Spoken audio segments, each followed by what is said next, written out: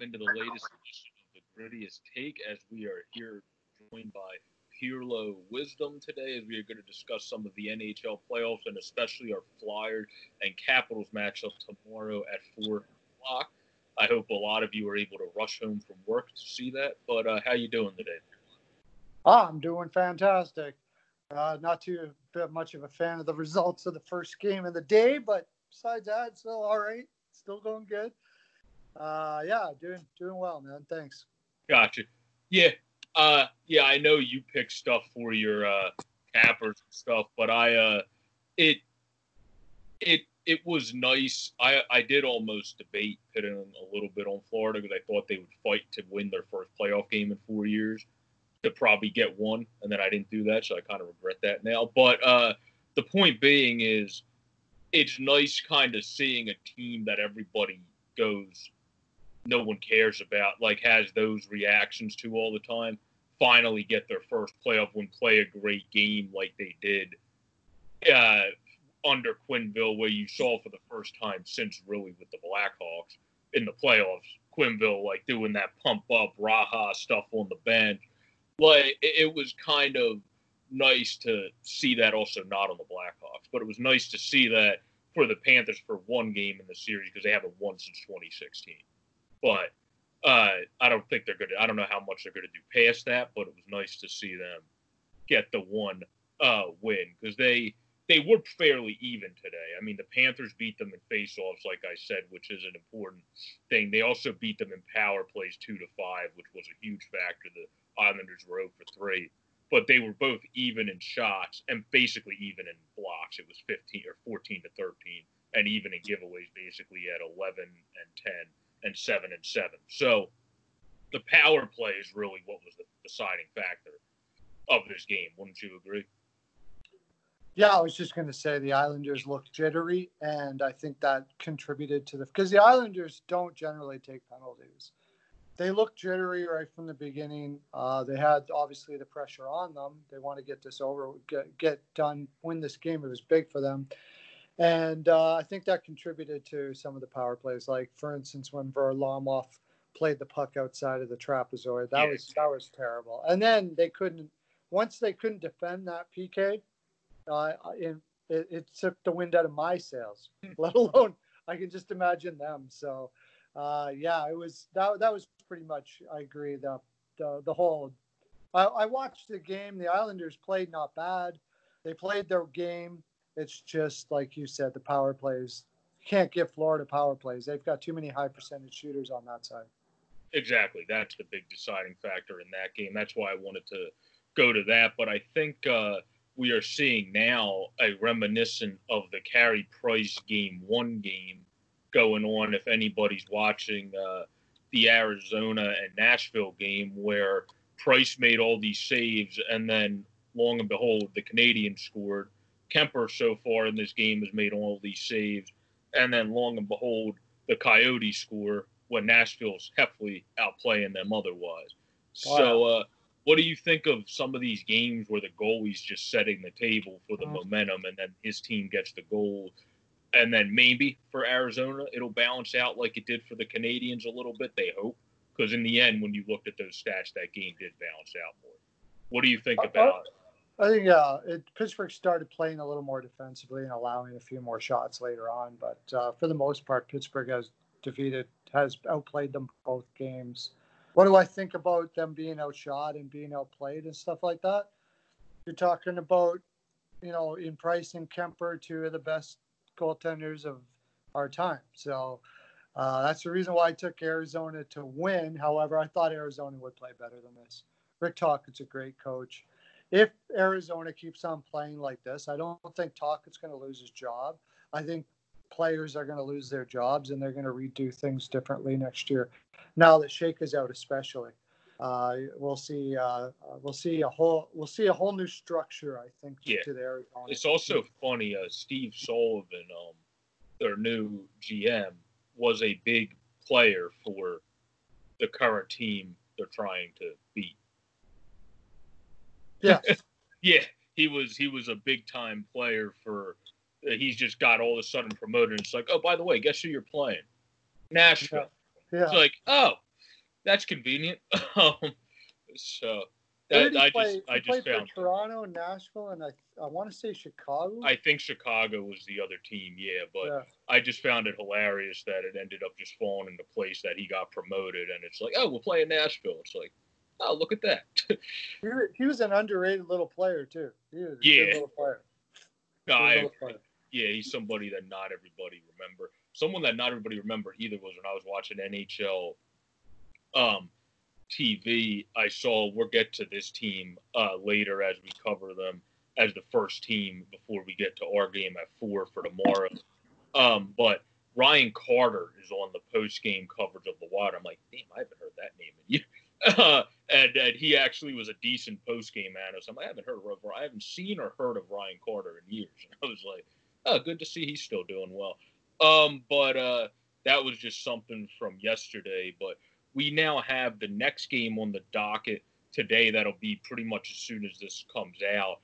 Is the Lightning and Bruins. The Bruins, of course, lost to the Flyers in the first game, and the Lightning, of course, won a hard-fought game that went to a shootout, which technically became the first playoff shootout for against the Capitals, rather, with a nice goal by Nikita Kucherov, which some people said the rules should change, that if you get a penalty at the end of the game, you shouldn't be allowed to shoot in the shootout. But he was allowed to shoot in the shootout, and he scored. So the Lightning won. So what do you think of that series? And do you think that's a good rule, or they should actually change that? Because I'm just curious what your take is on that. I don't think they should change that. No, just whatever. Like, if there's any time that I get, that I maybe get on the negative side of the game, I still can't stand the shootouts. But the thing is, I don't. Other people love them, so I want it to stay. You know what I mean? Because there's a lot of people that love it, and it's good for the game. But I can't watch them work shit. So you can do whatever you want with the shootout. I couldn't care less. You want to change that penalty? Go ahead. Well, what are you going to do? So you lose right away? There's no shootout? That's not going to happen. Because the whole thing is the exciting part of shootout is what keeps the average fan happy about the game, right? And that's good. I'm glad they do that. I'm glad. If that's going to keep the average fan happy and fill the seats, that's awesome. But myself, I guess I watch them and I go, oh, really?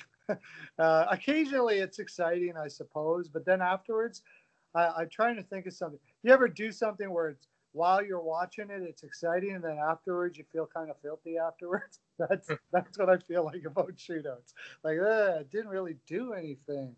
But yeah, so. But the series, what, Tampa Bay Boston, the game, you mean? What do I think of that game, or what's that. up? I think these series should matter more than they are. I'm surprised people are taking it lightly. I think seeding is more important than people are saying. And there's some teams that I think are taking it seriously, a little more seriously than others, and that's a good thing. I don't know who's going to win this because of that. I'm not sure. I don't really want to put a lean on it. But with the game itself, I will say this, though. It appears the Bruins don't seem right. Yeah, because everyone, I would have to say it has to do with the fact that I would think everyone came back late. Not everybody, but you got Marchand came in and was healthy late, so he played basically not in hockey shape yet. And then when Kosse's able to get in, he won't be in hockey shape yet because he's going to have to get a couple games on his belt because he had no exhibition. He had none of all the run-throughs. So I think they're just kind of at a disadvantage because of what happened to them with the health and all that. I think it's kind of a little bit deflating, too, that you fought so hard in the regular season to get that top seed.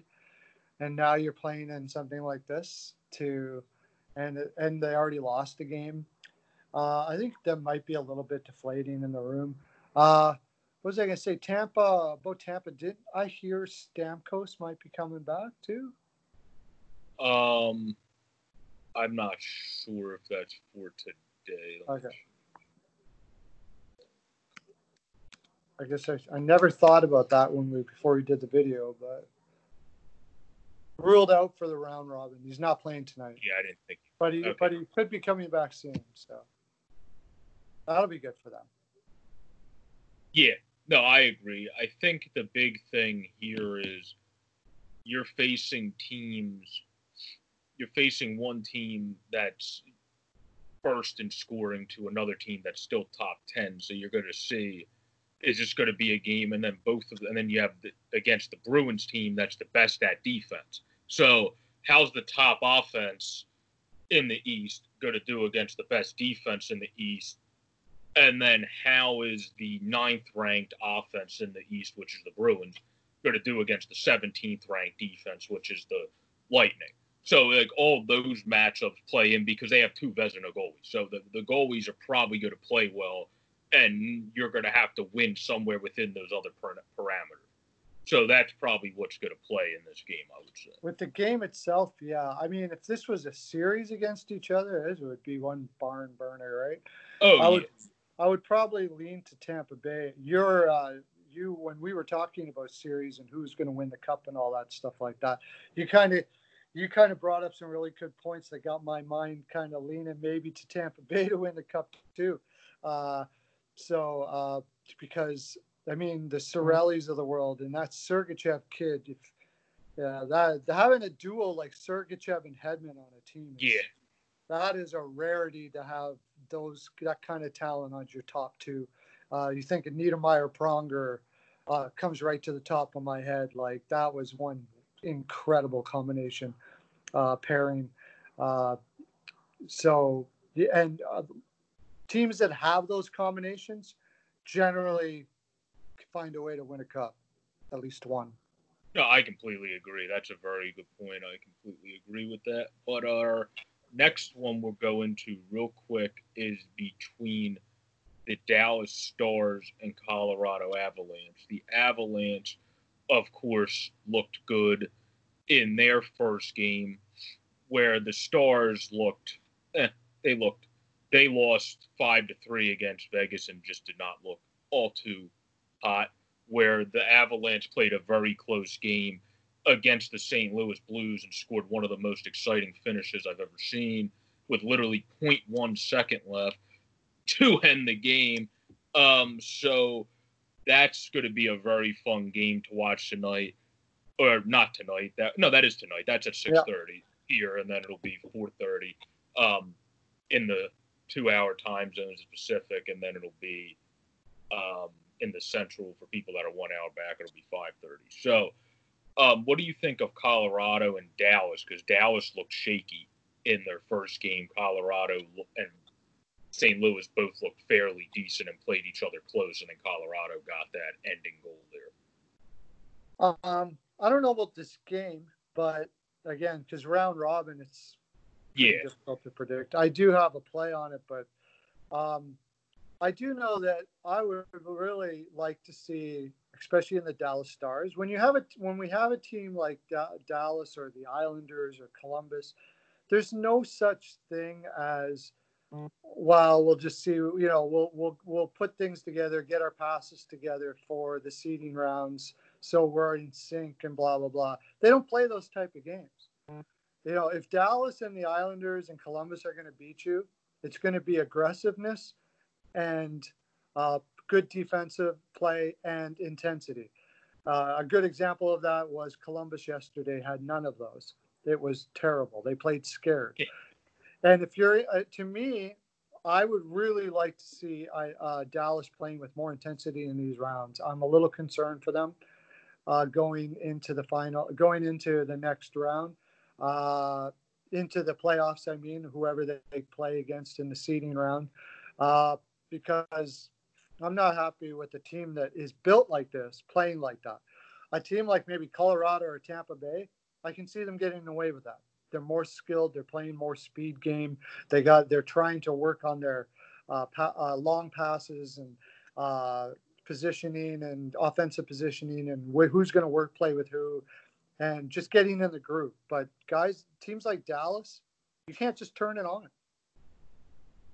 No, I agree. Yeah, they should play, but it doesn't make their defense and goaltender, who didn't play terribly overall, look good when you have your defense play horrific in the first game of the So, yeah, they need to bounce back. But our next game before we go into the game, well, no, the next game would actually be Pittsburgh-Montreal before we go into the one, which is your other team, Pirlo-Edmonton.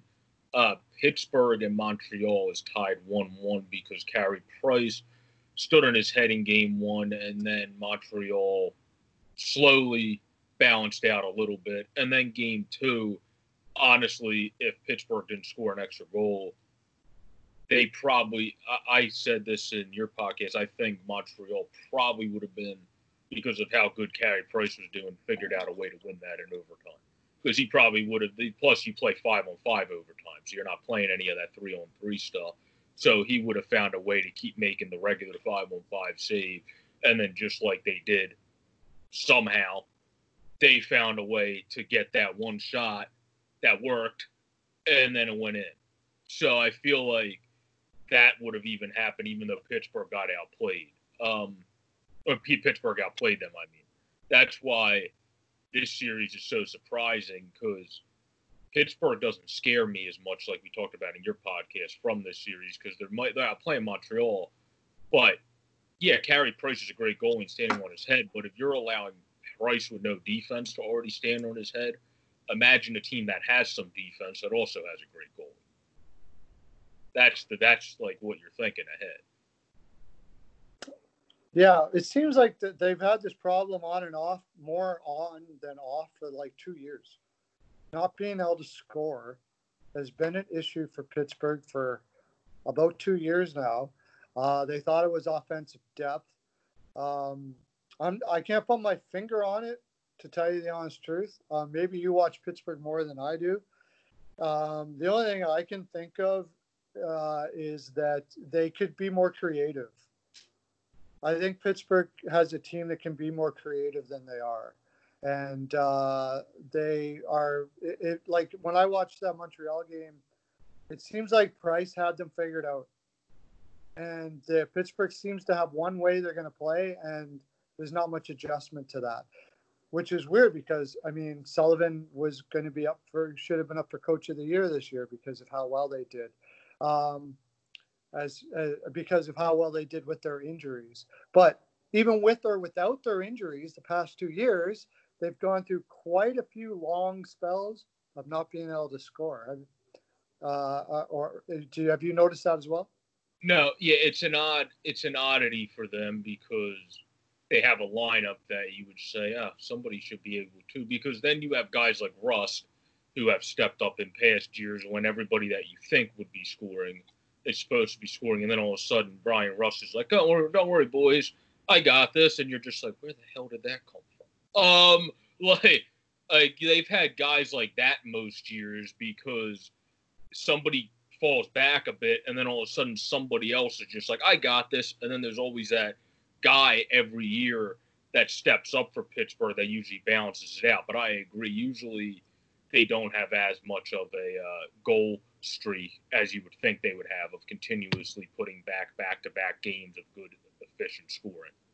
That's not, which is a team on paper you think would be consistent with it. So I completely agree. Yeah, it just doesn't look like they're creating as much as you would see it with a lot like Malkin and Gunsel and Crosby and Rust. I always liked Rust. I thought Rust had more skill in him than given credit, and he showed that he did. It just that, and maybe that's just to do with the fact that they're trying to be a lunch bucket team. But I would like to see some more creativity out of their lineup, and a lot of times, and I think it hurts them.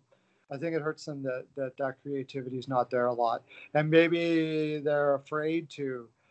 You just get in a rut, you know. You get in a rut, and it seems like they do get in those ruts sometimes, and I can't put my finger on as to why. But Montreal, almost like you said, has been able to take these games. I think a lot of it had to do with Price seemed to be able to see what they were doing before they did it. No, that's exactly. Price is on his game, and it's going to be interesting to see what happens tonight, because if he's on his game again and it's more reminiscent of game one, it'll be interesting to see if Pittsburgh's able to figure it out. But our last game on the docket for tonight is the nightcap of the Oilers versus Blackhawks, which has been a very good series so far. And when you look at these teams, which I didn't realize before looking at some of the interstats, how even actually from the regular season statistically some of this is, other than shots on goal allowed. Edmonton's significantly better than shot. Well, not numbers-wise, but ranked-wise, they're 20th. Chicago's 21st, but that's separated by 32 to 35.1. So that's 3.1 shots. But goals allowed, you guys are 15th with Edmonton, and the Blackhawks are 16th. The Oilers are 14th in offense. The Blackhawks are 18th, so that's a 4 with a 3.14 goals to a 2.97.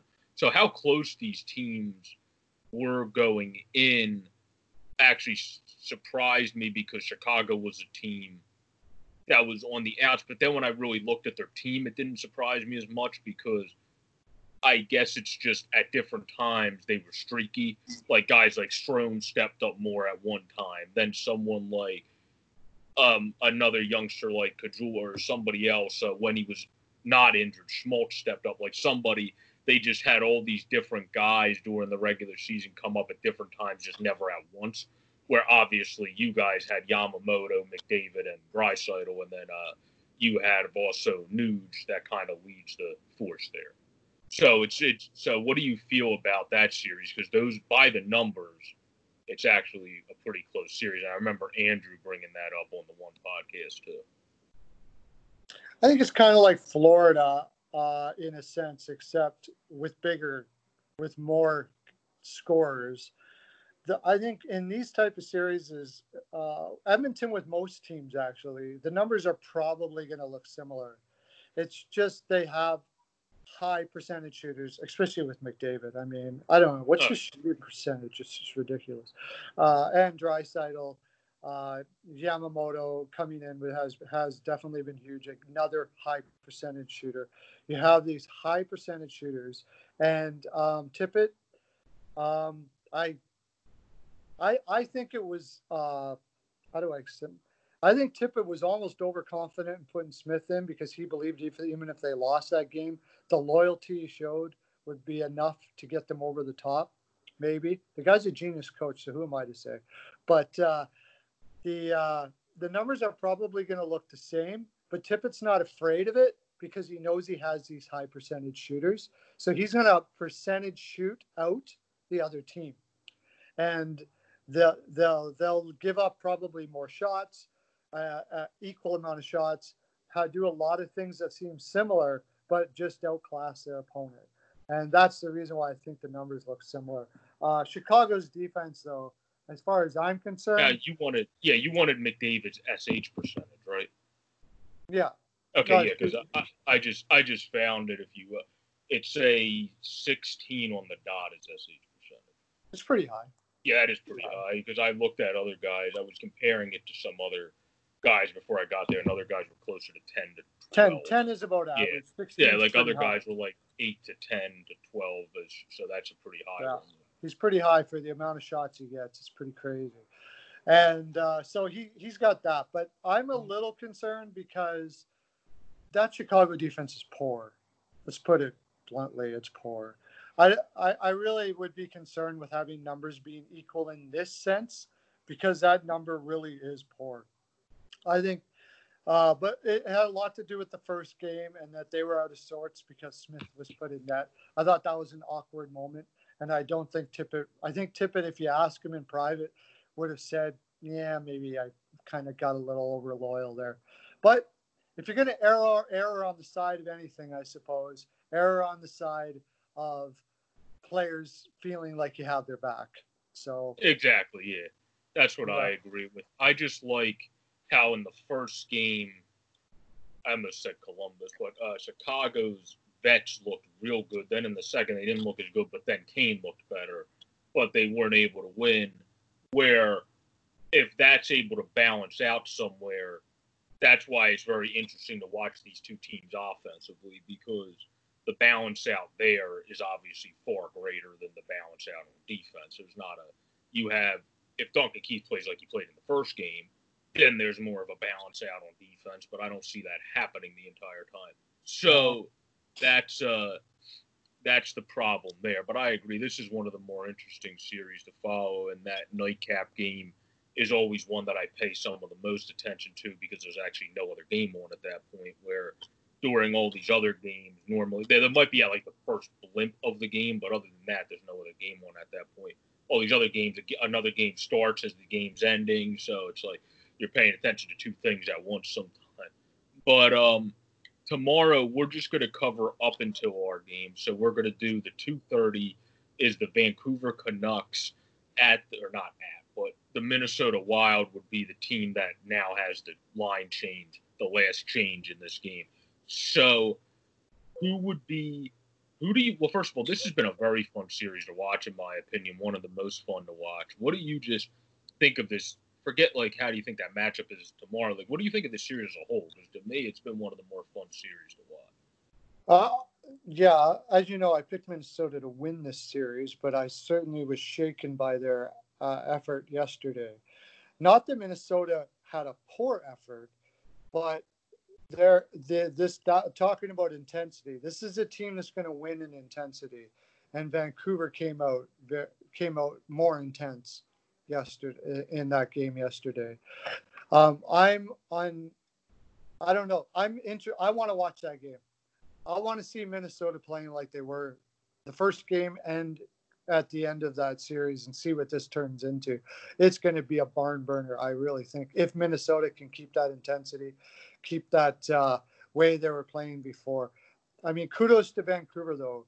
Green is a fantastic young coach, and he really did put a system together that I think Minnesota's got to make an adjustment now.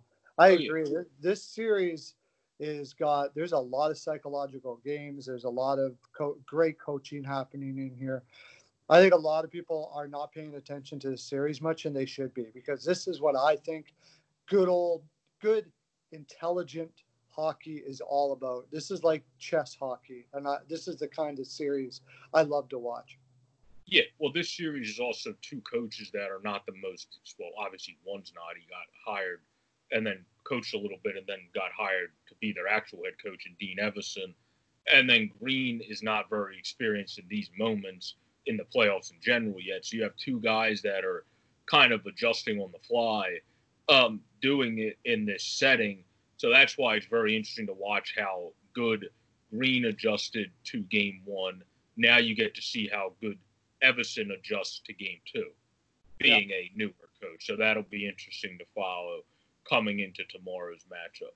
But now to round out the podcast, we'll get into the Flyers or Philadelphia Flyers against the Washington Capitals and how we match up against them after we beat the, obviously, Bruins in the first game because, 1-2 was out. That helped us a bit, but I think we still personally would have won just 2-1 or 3-2 if Tuukka was in. That just would have been a hard-fought game. It just wasn't, after the first 10 minutes, so hard-fought with Yari. But the Capitals and Flyers are also two teams that are very even. Obviously, the Flyers are right behind them. The Flyers are 41-21-7. The Caps are 41-20-8, so that's pretty much, like I said, pretty much even. The home record of the Flyers was significantly better than the Capitals at 25-6-4, but the Capitals are way better on the road. But now that we're in neutral sites, everybody's reset. So the big thing in this game I look for is how Braden Holtby plays right away. Because if the Flyers are able to provide pressure and get everything on net like we are when we're going good, and I think we will be going good from the jump, because we got the momentum back from playing good later in the game. We just didn't start good, but we played good, obviously, to finish. Other than, like, the last couple minutes, we kind of let Hart just save the puck for the last 2 minutes. But that, sometimes you just come back when you're up by a lot. But the Flyers played a great overall game. I think they're played pretty good in this game. Holtby, I think, is a big factor. If he comes in and struggles big time to start the game and lets in one sloppy goal, which was kind of a problem for him this year, then I think that's going to be a huge momentum grab for the Flyers. Yeah. Yeah, I think they have the psychological edge against Washington. That's kind of what you're saying, right? Yeah, yeah, Yeah, I think especially they with have the both psychological edge those against goals. Washington, and the reason why, and I mentioned this when it happened, when AV put Elliott in, when he could have put in Carter against Washington that one game not long ago, or in the regular season, I thought that was a brilliant move because Washington's goaltending is probably one of their biggest weaknesses, even if Samsonov is in, because he's a kid. But with Holtby has not had a great year. And putting Elliott in was like AV going, we can beat you with our backup. We'll beat you no matter what. This isn't as big a game as we think it is. I think he just got a psychological edge by doing that. And it's important. And you see that throughout the season with great coaches. They get psychological edges as much as they can against big opponents, and that to me was a classic AV move, and I think it's going to be effective. And I believe Philadelphia is more driven to win this than Washington. Um, I, and I'm pretty sure are they putting Elliott in again? they probably will put in Moose because AV said he wants to put in Moose for a game. So I was just thinking it would make the most sense to do it against Washington. So Classic. yeah, I would think it would probably be the middle game because it also makes the most sense to let Hart finish since he's going to be the playoff starter. Yeah. So Yeah. it makes the most sense to play Elliott in the middle, and it kind of just fell into place that it was against Washington rather than being Boston, Tampa, Washington. So not that Elliott couldn't have played Tampa. I think he could. I'm just saying he stepped up against Washington, so it just fell into place having him play against a team he stepped up against. But Yeah. he's looking like a beast in this camp and in the exhibition. He's not even looking like he's looking better than he was even in the regular season. So. He's looking the best I've seen him since St. Louis. Yeah, exactly. So that's a huge factor going in. And then the big things for this game, though, obviously, as we know, the Flyers are a team that is one of the best in the face-off circle, and Washington is actually one of the worst. So that's what hurt, in my opinion, probably started to hurt them as one of the best teams in hockey because eventually, if you're 28th in face-off, a team that stinks can just win a face-off against you, get one to pinball off of a couple people, and then you're down with 2 minutes left. Like that's what happens if you're ranked 20. If you're ranked first in face-offs, like the Flyers, normally that doesn't happen that much where you're playing Detroit or somebody like that, and it's somehow you're tied 3-3, and then all of a sudden, because your team stinks at face-offs, Dylan Larkin comes out and wins a face-off against somebody and a pinballs off of 6 people, and then it goes in, and you're like, oh, well, this is unfortunate. Like, that's why having more than just Backstrom and guys like that are good in the face-off dot, that's what Washington really needs to hope they're able to do against the Flyers, because the Flyers' first 3 lines, now first 4 lines with Thompson, destroy you in the face-off dot because Thompson's one of the better face-off people in the NHL. I think it's just overall, you can get away with being poor in faceoffs if you have an overall possession game that allows you to do that. Washington, I found, has looked just off all year. They just haven't looked good all year, possession-wise. They have been surviving on big shots from Oshie and, of course, Ovi. But overall, they just something is amiss in that Washington Capitals room or team or something. And I think it has to do it. I mean, it obviously tends to go towards coaching. It appears that they just don't have the ability to adapt when needed.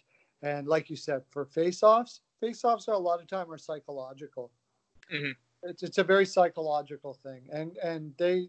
I agree. Giroux proved that the other day. He got kicked out for Couturier, and he immediately thought, oh, I'm on my other hand. Let me flip my stick around and hold it like a lefty. And then he won a face-off like a lefty because he flipped his blade around and won it back. you're not gonna. Most people can't think of that on the fly when their other player gets kicked out of the faceoff, though. Yeah, yeah. And if a team is feeling low about themselves or not really confident, they have a tendency to start waning on faceoffs. It takes a lot of focus to win regular on faceoffs. Now, they also, ever since they traded, and I've been trying to remember them all, Jay Beagle. Ever since they traded Jay Beagle, they haven't been able to find a replacement for him either. But you can adjust to that with a certain game. And they did at one time.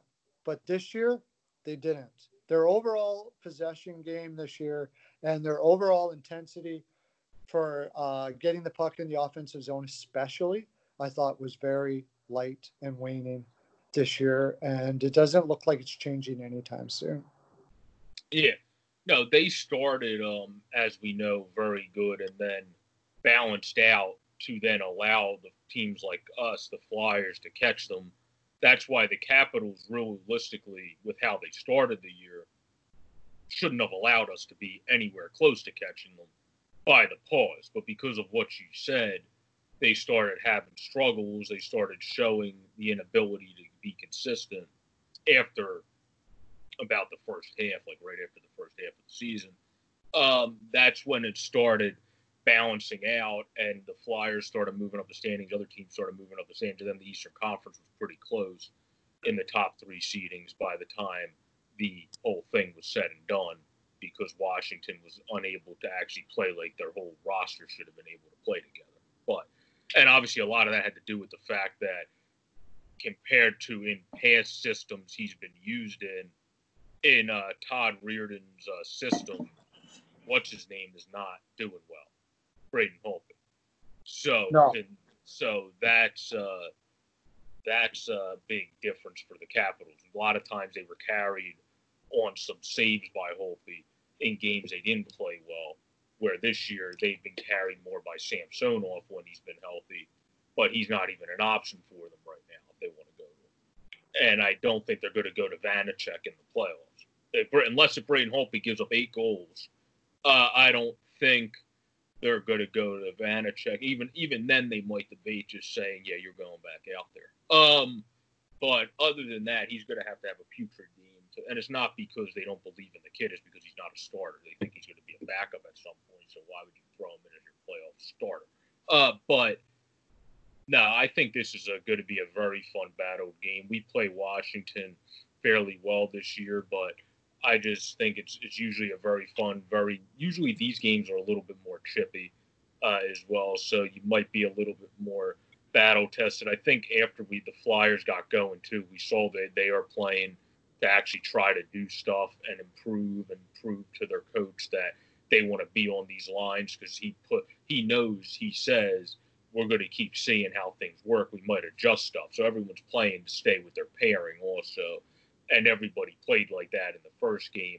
It's just a shame Raffl got injured because he played a hell of a game. But now it seems like Farabee will probably slot in, and he can play that same similar role. It'll just be interesting to see if he slots into that line or slots into an upper line. Yeah, I was really surprised Farabee didn't make it, wasn't in there already to begin with. And this is where AV has gotten criticism for not playing the young guys or whatever the case may be. I will side on AV's side most times in anything he does, really. I just think he's a great coach, and I'm not in the room, so I don't really know exactly how everything's going on there. But I'm glad Farabee's getting a chance. Not really didn't want it to be in this way, but I'm excited to see how he does. And I think you bring up a very good point. Having depth in a round robin like this can be not a good thing, because you're sometimes not going to put your best roster out there. But with AV as a coach, it's turned out to be a very good thing, because these guys are competing to play. So in a round robin, a lot of teams aren't going to put out the intensity that they normally would. And Philly likely is going to, because at least from these players, because they're competing to play. So, and that permeates through the room, right? And I really like I don't know if it's what AB is saying in the room or whatever, but I think that Philadelphia is in the same position as the Columbuses and Dallases of the world. They do have skill, but I wouldn't say they have the most top end skill compared to some other teams. They have more depth and they have good solid skill throughout their lineup. But in the end, I really think they're going to need to keep ramping up their intensity every game and being intense going into this to the first round. I'm really wary of these teams that are not doing that, and there are teams that are not doing that. Do you think you're going to just turn it on against teams that have played with this passion already, playing in the play-in round? I don't know. We'll see. I wouldn't want to bet on it, and I think Philadelphia's played with some pretty good intensity so far. No, I think they have too, and it's going to be very fun and very interesting to watch tomorrow's game, and also to see if we do end up. Oh, here we go. Alain Vigneault has confirmed 2 hours ago that Brian Elliott will start tomorrow versus the Caps. We have a lot of trust and faith in both our goaltenders. Yeah. So Moose will be starting against the Capitals tomorrow. And as this one guy said, he did have a great season and played great against the Caps during the regular season. So we should all have faith in him. I think we're going in good here, and I really like the way AB did what he did with Elliott for Washington here again. If there's any chance that they play Washington, I think they have a huge advantage knowing that I think they're likely going to beat them here. And then the next round is probably going to be Carter Hart. And now they know they've lost twice against our backup, and we'll be going against a Carter Hart team. Huge psychological advantage. I really like it. No, I like that they're giving Moose to start against Washington. Like I said, he looked very good against them. But that wraps us up. Thanks so much for joining us on this edition of the Grittiest Take Playoff Edition, Pirlo. If you have any of your handles you want to give to anybody, I'll let you do that right now. Well, we have I'm with BPAL Picks. That's a Patreon and a YouTube channel.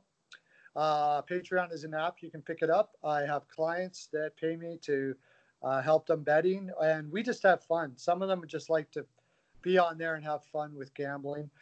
Some of them don't even care about hockey and they just want to make money. So you can go on there. If we have 3 packages you can look at and check out. Also, I have my NHL Pearls of Wisdom, which I just changed my whole platform for that.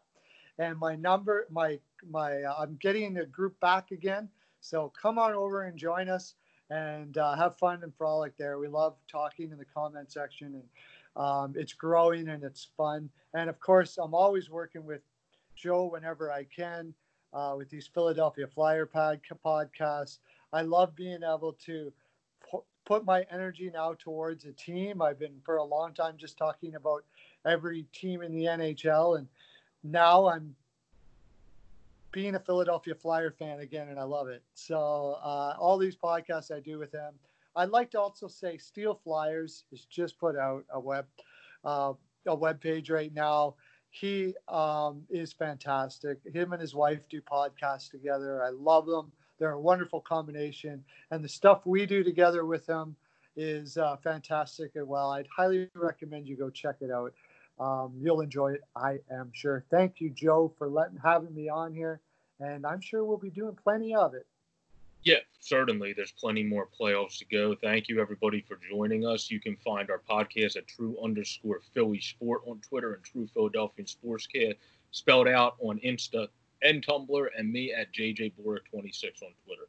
Have a pleasant and good day. Enjoy all the hockey, everybody. This has been the Grittiest Take Flyers and Capitals preview, as well as overall playoff edition. Peace out, everybody.